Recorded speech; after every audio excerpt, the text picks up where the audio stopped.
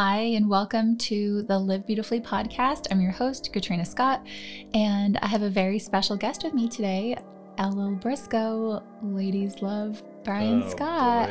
Boy. All right, we're going to start off like that. Hi, everyone. He got that name, for anyone that doesn't know this. It was his screen name. Yeah, I didn't get the name. I kind of named it myself. You created it. Like you branded yourself. It was a joke at the time just because LL Cool J. I was like, LL Briscoe. Let's just take the first three letters of the first and last name, and here we go.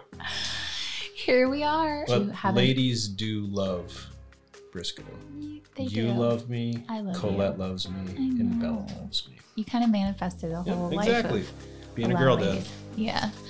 We did an episode together with Lori and Chris, but aside from that, we actually haven't done an episode together because we've recorded a couple times. One, our fertility journey, and the sound didn't work. The sound guy screwed that one up big time. He got fired. He's out of here. No. But life's about second chances, so here we are. Yeah. I'm back.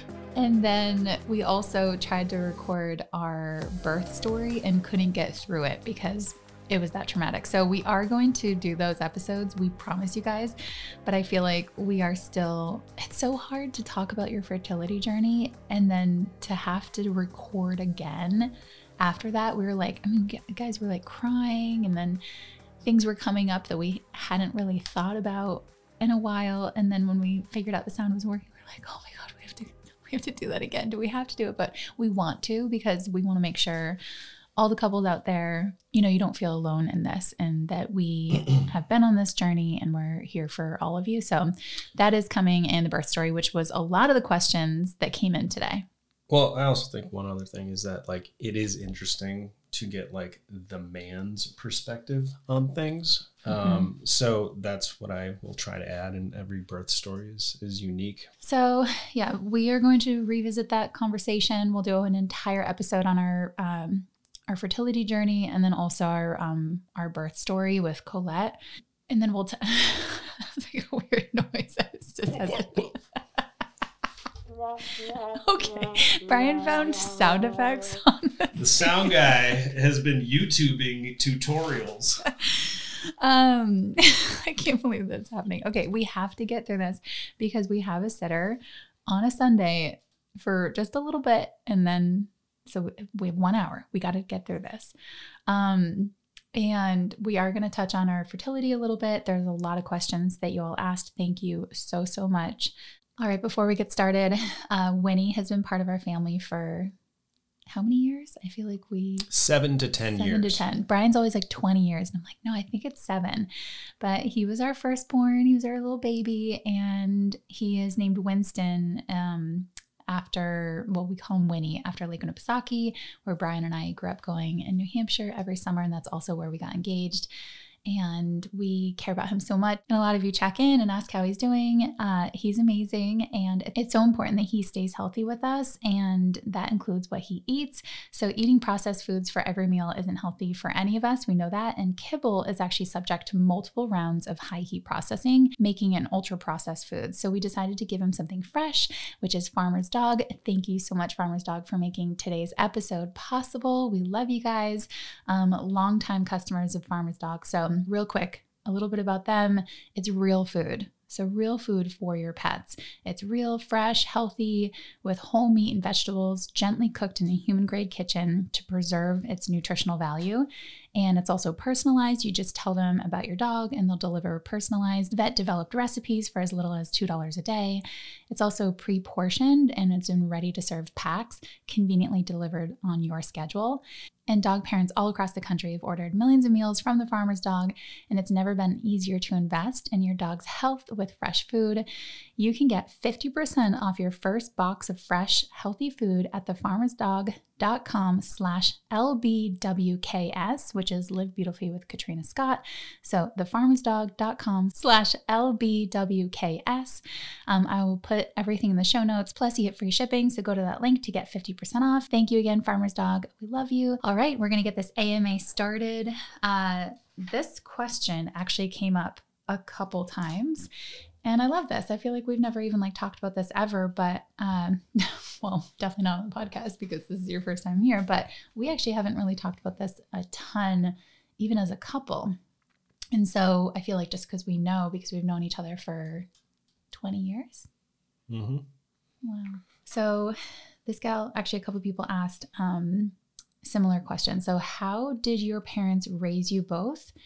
And what do you plan on passing to the girls?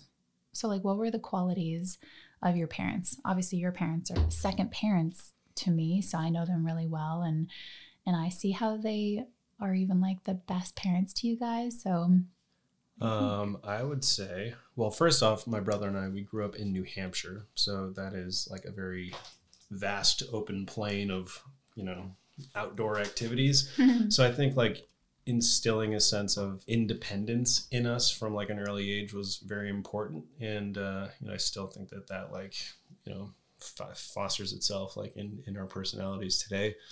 We could just run outside and everything was safe, and they would encourage us to kind of go out and build things and, go down, catch frogs. Like they would, no matter what time of day it was, how hot, cold, or rainy, if Mike and I, my brother, we would be like, we want to go catch frogs. My mom would be like, okay, we're going to catch frogs. And she would obviously accompany us. But I think instilling a sense of independence. So like, not feeling like you're being watched and you can kind of develop freely was a big part of growing up. And I do still think that's a big part of who I am today. Also, just encouraging us to pursue whatever interests or flavor of the month is hot. Man, I was crazy about reptiles. I was crazy about snakes, dinosaurs, and I was like a sponge. My parents would always give me all the resources I needed, whether it was books or trips to the local pet shop and like meeting scientists and stuff and like bringing them to school to like teach other kids about my interests. They just did such a good job with that. So that's two things: independence and just like always supporting our interests was really important. I think we always did really well in school. Like we actually, took it pretty seriously, but it wasn't because we were being pressured to do it. And I think that's really important. Mm-hmm. We took pride in, doing our best at whatever it was we were doing: school, athletics, hobbies, whatever the secret sauce was from my parents. Like it always just instilled the drive to be our best at whatever we were doing kind of that day. And yeah, I think that that's really important to instill in your children for sure. Mm-hmm. And that's something we definitely will instill in Colette and Bella. And that's so great about your parents is like they gave you a lot of creative freedom, academic freedom, freedom to have your own identity, especially as two brothers, which now we have two girls, and I think about that all the time. And they just really honor you both so much, and they still give you so much freedom to be the people that you are today. And they're still amazing parents. That still continues today. And I think it's really, really great. So shout out to Pam and Gary. I feel like my parents did a lot of the same, where they really showed us, they were really good examples of love. And so we grew up in a really loving household, and they really encouraged my brother and I to, discover what we liked. There was no pressure, kind of like what Brian was saying, to be or do anything that didn't feel natural. Like it wasn't like they were pressuring us to do what they did or anything. And that allowed us to really figure out who we were. And then I do think something, and I think about this all the time, is that they provided a safe place where we could go to them when we made mistakes. And I really want to emulate that as parents, where we made mistakes all the time and we felt safe telling our parents about those mistakes. And sometimes we even got grounded and disciplined because of something that happened, but that was part of it. And we never wanted to like hide something from them. We never feared anything. And even if it was like a speeding ticket, like we obviously would show it to our parents, and then our license would get taken away longer by them. I'm like, I got a speeding ticket. I was trying to rush to school. What'd you get grounded for? Being out past curfew. So we had curfews, like we had rules, which I think is also really important. But the other thing is work ethic. So seeing my parents' work ethic, I was like, I want to obviously work hard and I want to find something that really drives me and that I enjoy. And my parents really enjoyed what they did and they still enjoy what they do. My mom is a really, really talented seamstress.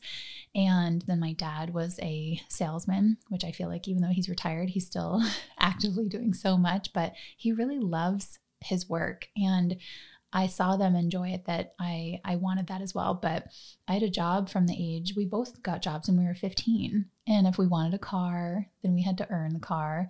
If we wanted gas, we paid for our own gas. And waiting tables, I worked a part-time job all through college, even on a full schedule, like a full-time student. That's another thing that Kat and I have also talked about is, at some point, hopefully in Colette and Bella's life, they have an opportunity to actually be in like a service position, like being a server at a restaurant. Like Kat and I both did that, and you really get a good understanding, like full circle, of like customer service and conflict resolution and like thinking on your feet and the value of $1, like that. You cannot like unlearn, and you take those lessons, I think, into your first professional job, like once you graduate or move on to whatever it is next. But I do think that serving people is a very important skill set to kind of hone in on and always be sharpening. Yeah, totally. And even when I was working, if I was like out at a birthday party with my friends the night before or something, no matter how late it was, I still had to go to work the next day. Like learning consequences still early like on. that. We're out partying, going crazy. Got to wake up and feed the babies. Up every 2 hours. But I think that was also something, and I reflect on that all the time, where I'm like, wow, I feel like life lessons in New Hampshire, even with both sets for our parents, were early on. And that was because they really encouraged us. It wasn't like we had to work. It's like, hey, you get to work now. You're 15. Hey, you're 16 now. You get to drive, and you get to drive yourself to work. But also in New Hampshire, things are like pretty spread out. So like you can't really have a life if you can't like be mobile. So yeah, it's very important in New Hampshire for like a 15, 16-year-old to kind of have a car or a way to get around, or a friend who has one. My first job was at Red's Shoe Barn as a shoe salesman. What was yours? I worked at CVS, and then I worked at GNC. CVS was like short-lived. I feel like that was probably like a year, and then GNC was a few years, and then overlapped with Margaritas, and then I worked at Margaritas probably for 4 years of college plus 2 in high school. Yeah, I did 6 years of waitressing. The shoe barn, and then I loved doing landscaping. I did that too. It's like backbreaking as it is. I actually like it because I'm good at it, and you get to like visually see like, hey, it started out as nothing or a mess, and it, here's where we ended up. So yeah, the before and after was always rewarding. I feel like you love landscaping, and you do that now, and then I wish that I could wait tables right now. That would be so much fun. Or be a florist. You mention that all the time. Like you just want a little flower shop. Yeah. It'd be cute if I opened like a breakfast place that was like a flower shop, and you get your coffee and flowers, and then also like a bunch of tables that like, serving muffins and croissants, and just maybe I'll do that. I don't know if like a muffin and croissant restaurant would be good for us in general, because we'd eat them all. At the end of the day, it's like, oh, we got a couple left. I'll just bring them home. What's for dinner? We would Butter. We would totally do that. And cakes. I'm doing it. But something that also comes to mind that both of our parents did, which is really something to go back to the question that we want to pass on to our children, not only the, consequences and working and, finding something you love and no pressure to be somebody and things like that, is that because we both have one other sibling, is not comparing them. And so we just want to make sure, especially when we have 2 daughters, is not comparing them against each other, but really like honoring them as two different people with two different identities. My parents did that really, really well with my brother and me. And that was really nice because they loved us so equally, but in such a different way. And then we never felt like, I don't know, there was just not any competitiveness. And I want to make sure, especially with two girls, that they just really feel like we honor them each. My brother and I were definitely like indirectly competitive with one another though. But you guys like I was 2 years ahead of him. And this is kind of funny actually, like growing up in like grade school where my mom would wake up with us every single morning and she would quiz me on like multiplication tables or spelling tests and all this stuff. And of course, I'm sitting there and, whatever grade it was, and my brother's there too. And I swear, because he was sitting next to me, he was learning the exact same stuff at the exact same time. And like, he would be like finishing my like words for me. And he knew like 9 times 6 is 54 before I did. And I'm like, what the hell is this? I got to up my game. Like my, 2-year younger brother knows all the numbers and how to spell whatever. But that was like a healthy, like fun, like pressure, I would say. Not like pitting us against one another. Kind of like what we were saying too. It's like, it wasn't your mom being like, oh, look how smart your brother is and he's younger than you. Like, it was the two of you who are both naturally competitive people. Like you're athletes, or you were. You're still an athlete, actually, honey. And your brother's definitely an athlete. The joke was I was a mathlete back in the day. Yeah, but you guys were. Then I forgot math almost altogether. I'm the mathematician in the relationship. Yes. I'm like, this is the tip amount. I think that you guys were competitive with each other, like in a fun way, but your parents were never putting competitiveness on you, and they never compared you, and they still don't. And I think that that's so good. And my parents did that too. So shout out to Chris and Jane and Pam and Gary. And I just feel like how we're going to pass all this to our daughters is, honoring their identity, no pressure to do what we do, like finding what they love, letting them be exactly what they discovering their creativity. If they want to go discover all the things about frogs, like Brian's saying, we're not going to do the same thing that our parents did, was like, all right, be back at dinner. Once it's dark, come on back. Those were different times. Whoa. Like living in New Hampshire, like crazy. We would go out and climb trees. And then when the sun was down behind the trees and, the rolling meadows, that's where we would always go. And they were like, oh, we got to run home. And we'd like literally run home. But, I just think like consequences, rules that are, I would just say like, not even necessarily rules, but like boundaries of the household, like teaching them the boundaries are healthy early on is really important. And, that they're home at like a safe time, and then that they always have a safe place with us to come to. And if they're in a tough situation, that they can call on us. Even if there are consequences, they still feel like we're a safe place to come to. One other thing that I do think your parents are really good at is maintaining relationships with their like longtime friends. And I know we're talking about like our kids' friends, like we're still like entering the phase of like Bella, like learning and meeting all these new things and going to new schools and whatnot. And I think that they're very good at having lifelong relationships, and it takes a lot of work to do that. So I think we need to instill also the value of your friends and maintaining those friendships, and that it does take a little bit of work, but it's like a give and take sometimes, but very important to maintain those relationships. That's so true. Because like part of parenting is being their own person. Like I'm only thinking about like how they were parenting us. And that's what we want to obviously like make sure that they're just surrounded by friendly people. Yeah. Caring people. And I do think seeing our parents have friends and having their own life. And like going on date nights and things, like seeing our parents love each other and love their friends and love their life was actually that's part of parenting too. I don't know how I'm going to feel about Bella going on any date nights, but no, her seeing us though. Last night we were playing Barbies at the dining room table, and like Brian was you were like the grandma and I was the little girl, and she was the parents, and I was like, okay, where are you going, mommy? And she's like, we're going on date night. And she had the Barbies like leave and go out on a date night.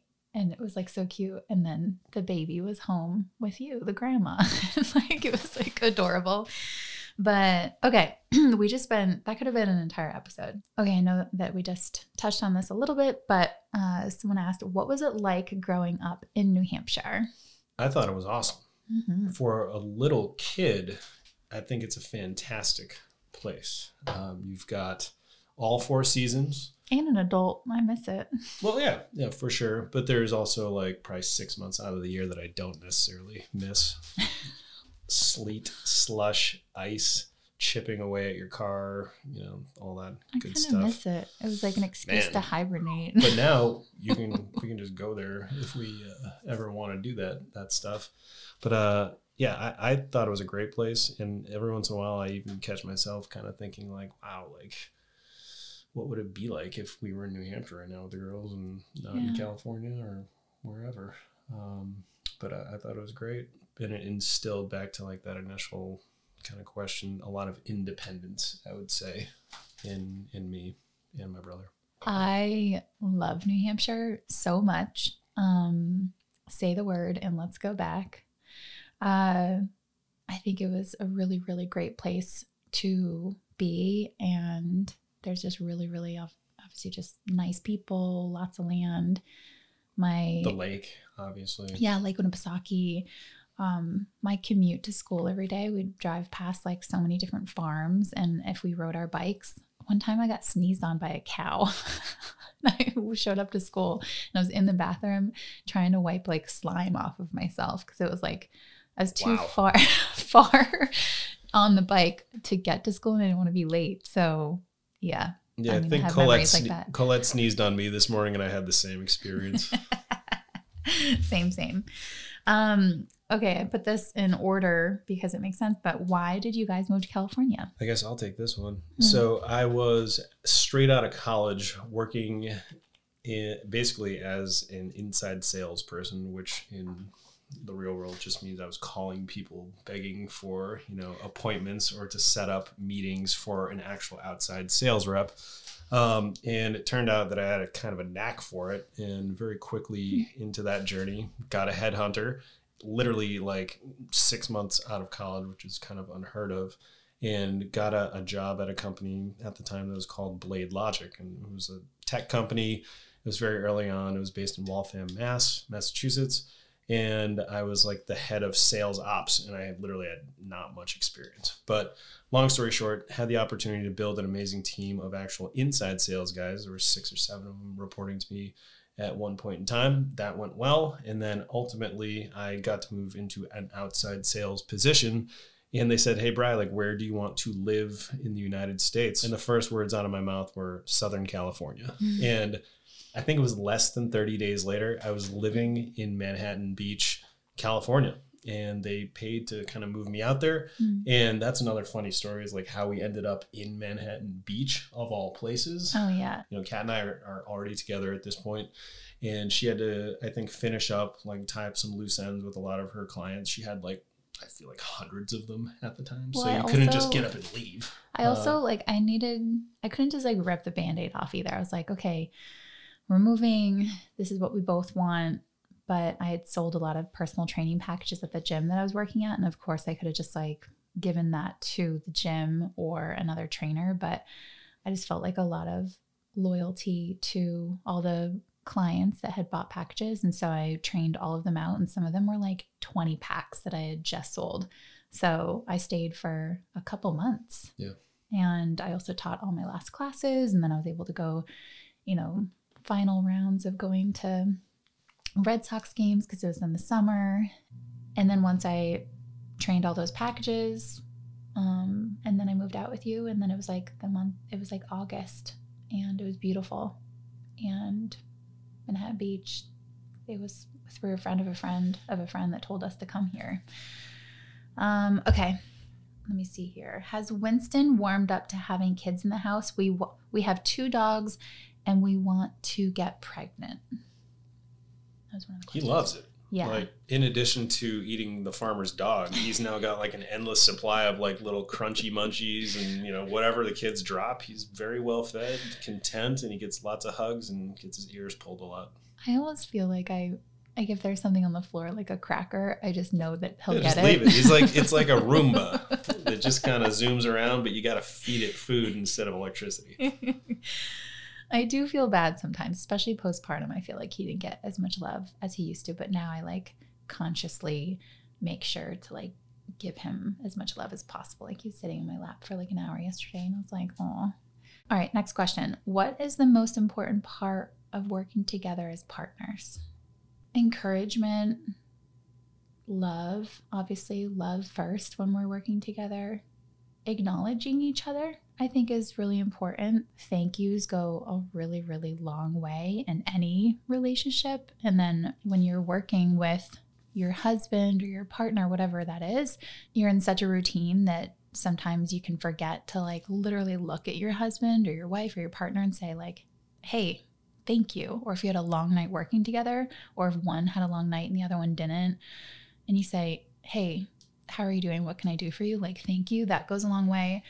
So acknowledgement, love, sticking together through the highs and the lows, and going through all those together, and always being a team. Because even though, I mean, Brian and I have very separate jobs in everything that we do together, we go up together, we go down together, and obviously just being really honest with each other, and don't lose touch with your why you started together, why you wanted to, you know, work together as a couple and as a team, and to always have truth and yeah, always remember your purpose and go back to that, because obviously it can get complicated. You know, after we're done dinner, then we start working, and even though we've recently been like, let's not do that, now we're back to working some of our late nights because there's some really fun things that we want to do for you guys, and that does excite us. So sometimes we do want to do that. I think it's also important to value, you know, your spouse, your partner's perspectives. Like, because even though Kat and I have been together for 20 years, like we do have different opinions and perspectives and experiences and viewpoints on certain topics.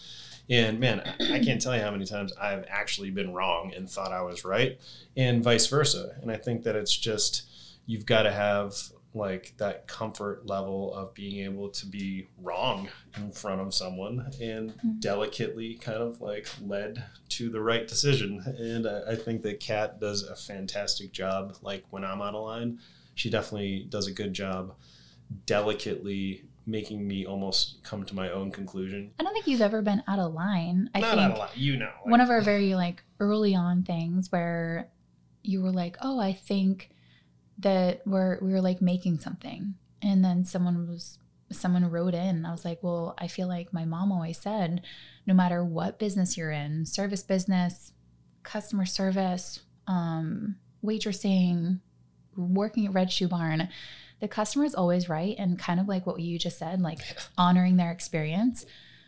If a customer writes in and they're concerned, they're speaking on behalf of like 1,000 people. And so as an empath too, that has been a little bit of my superpower, where I can actually say, okay, how are they feeling? We obviously want to make them feel better. And really, I've just always wanted excellence and quality and beautiful experiences for anybody that we're creating products or doing anything for anybody. And so Brian doing everything that he does, I'm like, no, like let's listen to this. And then I think that turns into a really good lesson for us. I think it's also important to be able to like practice the skill of like turning on and off like work. And that was a lot harder to do, I'd say, before we had kids, because it was just the two of us. And that probably was not necessarily the healthiest thing either. Like I think we both probably could have improved on that. But now that we have literally two little beautiful young girls like looking at us like 24/7, like you almost like want to jump into that off mode and jump into like, you know, I'm there for you, I'm attentive, and we are sitting on the floor with you, rolling around, doing whatever we were doing. I think the ability to turn on and off like your work situation is really important, because your kids, they're not working. They want you to be a mom and a dad and there for them. And it's definitely something that takes work. and practice. But it's really, really important. And the older they get, the more important I think we're realizing it is to shut off work at the end of the day and be there for them. How has this postpartum period been different than with Bella? So postpartum, first child versus second, I think it's just harder when you have two. And we've had to, instead of really being a team with one baby, we've had to like divide and conquer. And sometimes we, in the middle of the night, would pass each other in the hallway when I would be going to help our 4.5-year-old, and then you'd be helping Colette. Or this time was obviously C-section, so I couldn't get out of bed and I couldn't sit up out of bed. So I feel like, had to do a lot more moving around every 2 hours. It was just a lot. And it's still a lot. The thing that's nice now is like, for example, last night, they can both take a bath at the same time instead of having to do like two separate ones. Mm-hmm. Obviously, you have to be twice as attentive as a parent with like two crazy little, non-swimmers around. But to what Kat was saying, like you definitely have to get good at juggling and making like game time decisions quickly. Because again, like your 4-year-old, she needs you, and so does your 9-month-old at the same time, and neither of them is more important than the other. So again, you have to divide and conquer. And shout out to all the single parents out there too, because that's something that like Kat and I have never had to experience. Even when you travel and you're like, say you're in Arizona and I'm here by myself, I'm like, holy, like it's crazy going from two parents helping to one. And so much respect to everybody out there that is doing this journey on their own, because it is hard. It's all hard. Oh, you know what we have too? I interviewed Tori Simeone, and our post together is on livebeautifully.com, and we put together 10 things to talk to your couple about before having a baby. And so talking to your partner. And it's, how the nights are going to look, because I think Brian and I were just like in shock at first. We were pretty quick to go back to work too. And then we got childcare 4 months in with having Bella, because we had to go back to the office. And then this time we waited 10 months and now we have childcare, and that's why we're able to do this right now. And we definitely had to wait longer. Just like financially, it's a lot when you get childcare. It's a lot to do anything when kids are expensive. And so we waited longer, and we were also just soaking in more time with Colette. And so it's been different in almost every way. And then Colette's a completely different baby. Totally different. Like with Bella, we obviously, because she was our first child, we child-proofed the house, thinking she was going to be going in all the drawers and sticking, forks in the electrical outlets. Didn't do any of that. Didn't, bite stuff, didn't eat nothing in her mouth. And now Colette is the absolute complete opposite. And she's going to be the one that's just like climbing up onto the countertops. And, she's very curious, which again, we want to like, support that curiosity. But man, we got to child-proof the heck out of this place. Yeah. She keeps us on our toes for sure. She's so cute, you guys. And one other thing with like, when you have your first child, like you don't really know like what sleep deprivation really is all about. But on the second one, you kind of know it's coming, but it's still bad, even though it's coming, because again, when there's two of them now, and they don't care if you slept or not when they wake up in the morning or at 2:30 in the morning. It's been worse this time. Like it just feels, because we're older, and I feel like it's been a lot harder to wake up in the middle of the night, especially when the adrenaline of having like a newborn is over, when you're like 6 months in. And then we just slept through the night for the very first time recently. And it was like, whoa. And then both of our necks were kinked. And we're like, it's because we slept in one position for too long. Our bodies were like... We like woke up in the morning like looking at each other sideways and just sort of nodded. I was like, my neck hurts. He was like, mine too. I was like, I think it's because we slept. Like our bodies didn't know what to do. They rejected it. It's like, what is this? It's hard. Horizontal for too many hours. Yeah. Something... for anyone that's going to be parents, or if you're in it right now, no matter what you're going through, actually, no matter what phase it is, everything is so temporary though. and you will sleep again. You will have energy again. You will see the other side. This too shall pass. And so if you're in it right now, I promise you, I don't even know if it gets easier, it just gets different. Every phase of life is just different. And it's just how you handle things. Like last night at 3 a.m., Bella crawled into bed with us and she wanted a bowl of Cheerios. And so she was eating Cheerios in the dark in between us in bed. And we were cracking up because it was like just like a little monster. Yeah, it sounded like a little billy goat, like, at the petting zoo, just kind of munching away, a handful of Cheerios at a time. And she's like, "Can I have my sparkling water, please?" And I would like reach for it in the dark and give it to her. And then she fell asleep. Yeah, shout out to Spindrift because Bella drinks about 8 of those. Well, about half of 8 of those a day. She leaves them around the house, and Kat and I were like, we'll just drink that. Speaking of, this is not sponsored, but it should be. Spindrift. It would be the best partnership because we love you. Bubbly. Is that loud? Okay. What do you guys do on date nights? So that's funny. The last time we tried going on a date night was on one of the nights when it was like raining sideways here in Southern California. So we're pumped. We're getting ready to go out to a dinner. I pulled all sorts of strings to get this reservation. And literally, as we're walking out the door, water starts pouring out of like one of the recessed lights in Colette's bedroom.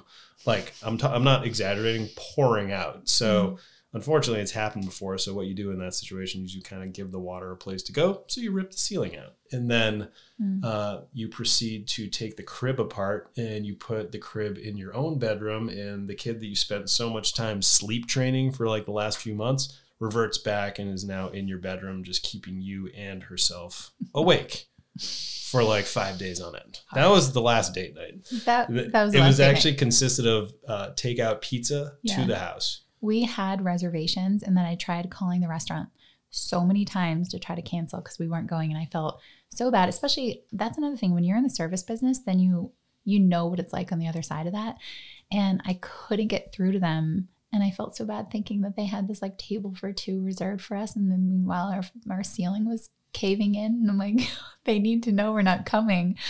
But we should upload a video of the actual leak in the show notes just so you guys can see. Like there was water coming out of the door locks. Like it was like out of the movie The Money Pit with like Tom Hanks. It was very entertaining when you look back. Yeah. But we figured out that it's actually just the slider door upstairs. So it's easy-ish fix, but that's another. I was like, does homeowners insurance cover this? It's like so scary. But back to the question, like what do we do on date nights? On date nights, we kind of just started dating. I feel like it's been a while, but we just went to Fishing with Dynamite in Manhattan Beach. Also, I'll give the restaurant Joey, a shout out because that's the restaurant that I couldn't get a hold of after we couldn't go. So go send them some love too. Fishing with Dynamite was amazing. Yeah, and we pulled another move that Kat's parents always do is like, if you can't get a reservation, literally, we pulled up and they're like, it's going to be 2.5 hours wait. And then I look over and there's 2 seats open at the bar. Boom, belly up. Had an amazing time. Service was awesome. And what was that thing we got for dessert? That was so good. Key lime pie. Oh, yeah. So good. And then we got another one and dropped it off at our neighbors. See, that's why we can't have a muffin and croissant bakery. Because, That's like Atomic Habits. If you guys haven't read that, I just finished it. And it's like, if you can't resist the temptation of something, just like don't have it around. And if we had key lime pie in the house, we would just eat it. That's but I can't resist. Like, I can't have you in the house because you're so tempting. Like Oh, well, that actually leads us to the next question. How do you keep your relationship spicy after 20 years? See, back to spicy. I mean, you're cute. You just like, before we came down here, you like kind of flirted with me and tapped me in the butt and gave me a kiss. Yeah, you got to do that. There's, it's so nice. Also it helps, since you're walking around the house in like a sports bra and it's, it's good. I think flirting, giving each other a hug. Like sometimes when Brian's just like making coffee, I'll walk up to him and give him a hug in the morning. Tap me on the booty. Booty tap. I also think like just a sense of humor and like just like joking around is like a way to kind of flirt in general, and we do a pretty good job of that. And yeah, I don't know, like also just back to again having kids, like you have to make the most of the time that you've kind of got.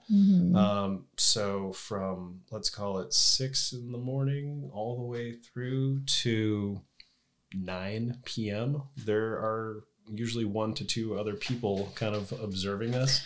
So that's another thing, is that, you know, Kat and I always try to make sure we're putting, you know, we're hugging each other and we're smiling, we're giving each other kisses, because, you know, we want to set an example of, you know, what a loving relationship not only feels like, but also kind of looks like in a sense for them. Oh, when we dance in the kitchen, like Bella joins us. Oh, yeah. And Colette now like watches us, but that's what we also do, is that we dance. And we kind of just grab each other. Good song. We do that a lot in Arizona. And the other thing about that, like your parent or your kids watching you love each other. I saw this thing the other day that was just like, it's just as important if you have like a serious conversation with each other and your kids are watching you, for them to see you resolve it. And so it's inevitable. Your kids are going to see you get into an argument, or one of you is going to be really irritable after a horrible day at work or something. And you're going to say the wrong thing to your partner and you're going to have a little back and forth. If your kids do see that, to resolve it, and your kids seeing you apologize to each other is massive, you guys. So being like, I'm sorry, I just said that, and then giving a hug. And it's more important than ever now as a couple that Brian and I resolve things really quickly. Especially if the girls are watching, but Bella will like see us if we have like a little toot, and like life is stressful. Like our ceiling was caving in and we of course missed our date night, but one of us had to be like, I stayed pretty like calm, cool and collected in that. And I was like kind of whatever. And like, obviously you had to go into fight or flight and make sure that a house doesn't fall through. Like it was bad. Like at one point I went down into the garage to get, I don't know, some sort of drill or a saw. And I look at the ceiling in our first floor. We have a 3-floor house, and the water is literally coming through that ceiling. So it was literally traveling like from the roof of the house all the way through to the basement. And I just was like, and I was recording Bella because Bella was being hilarious. She was wearing a helmet because of course the drywall, and she was naked wearing a helmet and going, "It's okay, Colette. Your room is a pool now. You have a pool in your room." And like Brian's all serious. I'm like trying to get a hold of the restaurant, but also like filming Bella, thinking it's hilarious. He's like, "You guys need to get out of here." I'm like handing him buckets. Like, I just think that you can play 2 different parts in different situations too, where if one is really taking over on like a serious matter, that you can keep it a little lighthearted or something. Also, the other day you wrote "Miss Your Bod" in red lipstick on the vanity mirror, and I was like, "That's how we're keeping it spicy." That wasn't Thanks for me. that, babe. I don't know what you're talking about. Never mind. Weird. How did you even do that sound? Okay, how to keep it spicy. Wow, we went on like so many different things, but and then also I just feel like I made bed. Like sometimes I get into, especially after losing so much sleep, we just kind of like wake up and go into the day. And lately I've been trying to like make the bed, and I feel like having like a nice made bed makes it like more inviting for other things to happen. Man, I do not think the way you think. Like a made bed turns a cat on, guys. Wow. Okay. No, it just feels like very inviting, like at the end of the day, versus like, wow, it's just the way we left it. And last night was like rough being up all night. Literally, I'm like, okay, there's a big pile of Cheerios on the bed. Probably not the spiciest situation.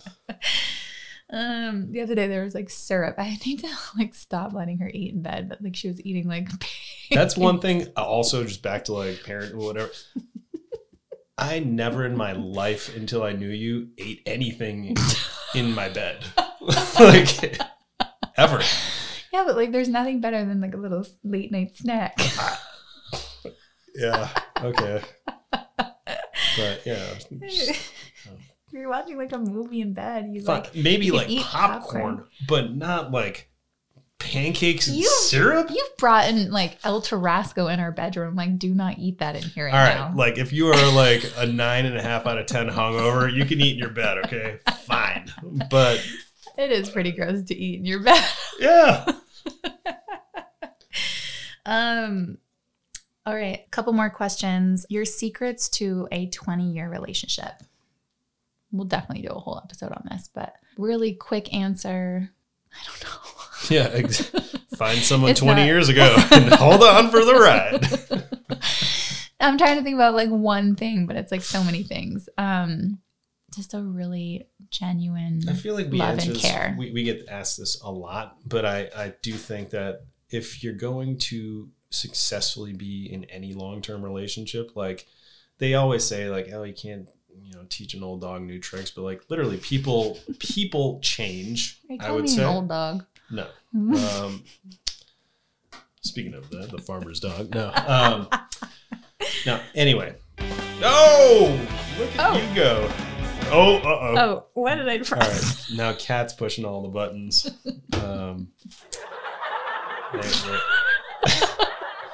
There we go. Wait, it's still going.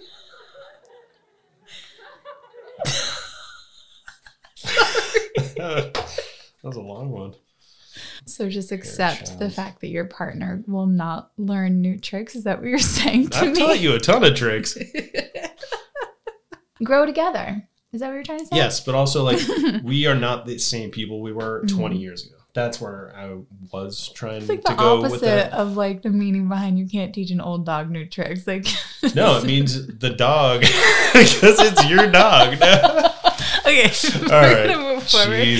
But like we will do a whole episode when we hit 20 years knowing each other. My cheeks hurt. Oh my god.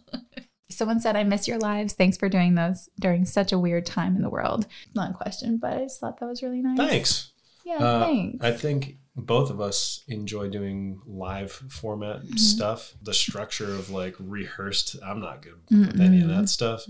We had a really good time doing those lives, and we've shared this before, is that we were going through so much. It was a weird time for the whole world, and then our little world here, like we were going through a lot of our fertility stuff and miscarriages. So I think that it really gave us something to look forward to. So thank you all for being there, because you didn't even realize how much we needed you guys. Like every single time that we shared anything, we were sharing it for you at home and for everyone going through tough times, and then also for our little angels that went to heaven. So I think thank goodness we had that, and thank goodness we had all of you. So thanks.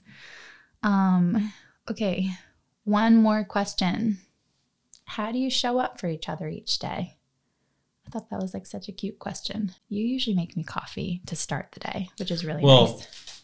One thing that we've been doing pretty well lately is, depending on who had the longer night with Colette, like we always let the other one sleep in quotes, sleep in. That's a good love language. Just sleep. Yeah. Give each other sleep. Like, wow, if you get an extra hour of sleep that you weren't expecting, like that's a huge win. So you do that for me all the time. I've been trying to do that for you. I was up for an hour and a half last night with Bella from 3 to 4:30 with the whole Cheerios thing, and you let me sleep in. Yeah. So I think that's one way to start the day, is like if you can kind of just give a couple minutes back of shut eye, that's huge. And also just little simple things, like we have a pretty basic morning routine, or used to, which involved basically just, cup of coffee, chilling out, probably checking in on a couple of things. But now it's a battle in the morning. Bella wants to wear basically a Cinderella ball gown every day to school. Well, all the girls in class are like very much into Disney princesses. So they're all like planning to come the next day, like dressed like... Yes. Like and cute, then like once we kind of like come to an agreement on what size dress she is wearing, then it's either some sort of like negotiation on shoes or combing or brushing her hair. Those are triggering for, a 4-year-old apparently every single day. We're trying to do the whole gentle parenting, conscious parenting, where You know, it's like, do you want to brush your hair with this brush or this brush? Making sure it's her choice and having like routine that she can look forward to, but it's her choice. And then giving her creative freedom to be able to wear what she wants, but then she can't wear like these huge things that she can't run around on the playground in. Like, it is hard. And it actually takes a lot longer in the morning because we are so patient. It would be a lot faster, I feel like, if we were like, you're doing this, and kind of barking orders and putting her in the car. But like, I kind of like laugh. It's almost every day this happens that, you know, as I'm pulling away in the car and Kat's like walking back to the garage after stuffing, you know, a child into the seat. Stuffing sounds terrible. You eat stuffing in bed. I do not. You guys, we don't stuff her in there, but like maybe she's wearing like a dress. Yes. I'm using, some hugs and kisses. Illustrated words, hugs and kisses. But the moment that I always just laugh about is when like you're walking back into the garage and I'm looking at you and you turn around and we both kind of like just have a blank stare in our eyes, looking into each other's eyes like, oh, wow. It's so, you need to decompress after you've taken any child to school. Like, it is because, and I also don't want to like her to ever feel like she's being forced to go somewhere. So I want it to be her idea. It's a lot. It's a lot. But the question was like, how do you guys show up for each other every day? And we got into that. I think just, you know, juggling, kind of passing the torch a lot too with parenting. But then showing up for each other, being like, hey, do you need to go for a walk? Or what do you need today? I think feeding each other is a way to show up for each other. So I'd probably make dinner for all of us every single night, but you do well like in the morning because you love your eggs and toast, and you always make me a little plate no matter what. But just little gestures like that. So if you can sort of take over a little element of the other's morning routine, it goes a long way. Some of the most underrated things for couples are forehead kisses, random hugs, and just checking in and saying, how are you today? And then just genuinely caring about the mental health of your partner in the house that you guys are literally growing and fostering together. Those things go such a long way in a marriage, and a 20-year relationship is just checking in with each other and really, really caring about what each other's unique experiences are in this life together. And you do a really good job. I love you so much, honey. We do. Thanks for coming on the podcast. Yeah, let's do this more often. Brian's getting over a sickness right now, but he still came on. Okay, now we get to go upstairs and play on the floor with both of our girls. And some of you actually, a lot of the questions were like, what does your daily routine look like? And things like that. And I just feel like our days look so normal, like normal in like as normal as you can imagine, like the morning routines, the working together, the leaky ceiling, and then the chaos of bedtime and one thing that's new as of last night is finally Colette's big enough so we can actually put her in the little like clip-on high chair on the dining room table so she can actually eat with us. And one of the things we've been talking, we always say is we want to make sure that we can always sit down as a family and eat together, and like make that something that, you know, they'll talk about with their kids someday. And back to coming full circle to that first thing, like about our parents, you know, they did also a really good job making sure we always, yours and mine, always sat down regardless of what was happening in our lives, their lives, whether it was a set time or not. But we always ate dinner together, kind of talked about what happened that day, what are we preparing for tomorrow, and you sort of like set your intentions or just like decompress, you know, by sort of sharing or not sharing what happened that day. I can't believe neither of us mentioned that in the first question, but that is so true. Is we always sat together as a family. And then now that we have cell phones, I think a big goal will be like no phones, no iPad, nothing. Because thinking back like 30, 40 years ago, that would have been like blasting the TV at the family dinner. But like we never watched TV while we're eating dinner as a family. We talked about our day. We talked about the tough times. That's actually something else that we do talk to Bella about. We're like, what was the hard part of your day? And then she shares. and like, how did you get through it? And even if she's still upset about it, like, we're here with you, and acknowledging that. And then also like, what was the best part of your day? And I think we should continue that until forever, until I could cry thinking about them not being at the dinner table with us anymore. They're off on their own journey, but it'll be really exciting. And then you and I can go on all the dates and belly up to the bar like Chris and Jane and Pam and Gary. That'll be fun. Yeah, but sit together at the end of the day, have dinner together, pray together, love together, grow together, all of it. Love you guys. Thanks, honey. Bye. Till next time. Bye.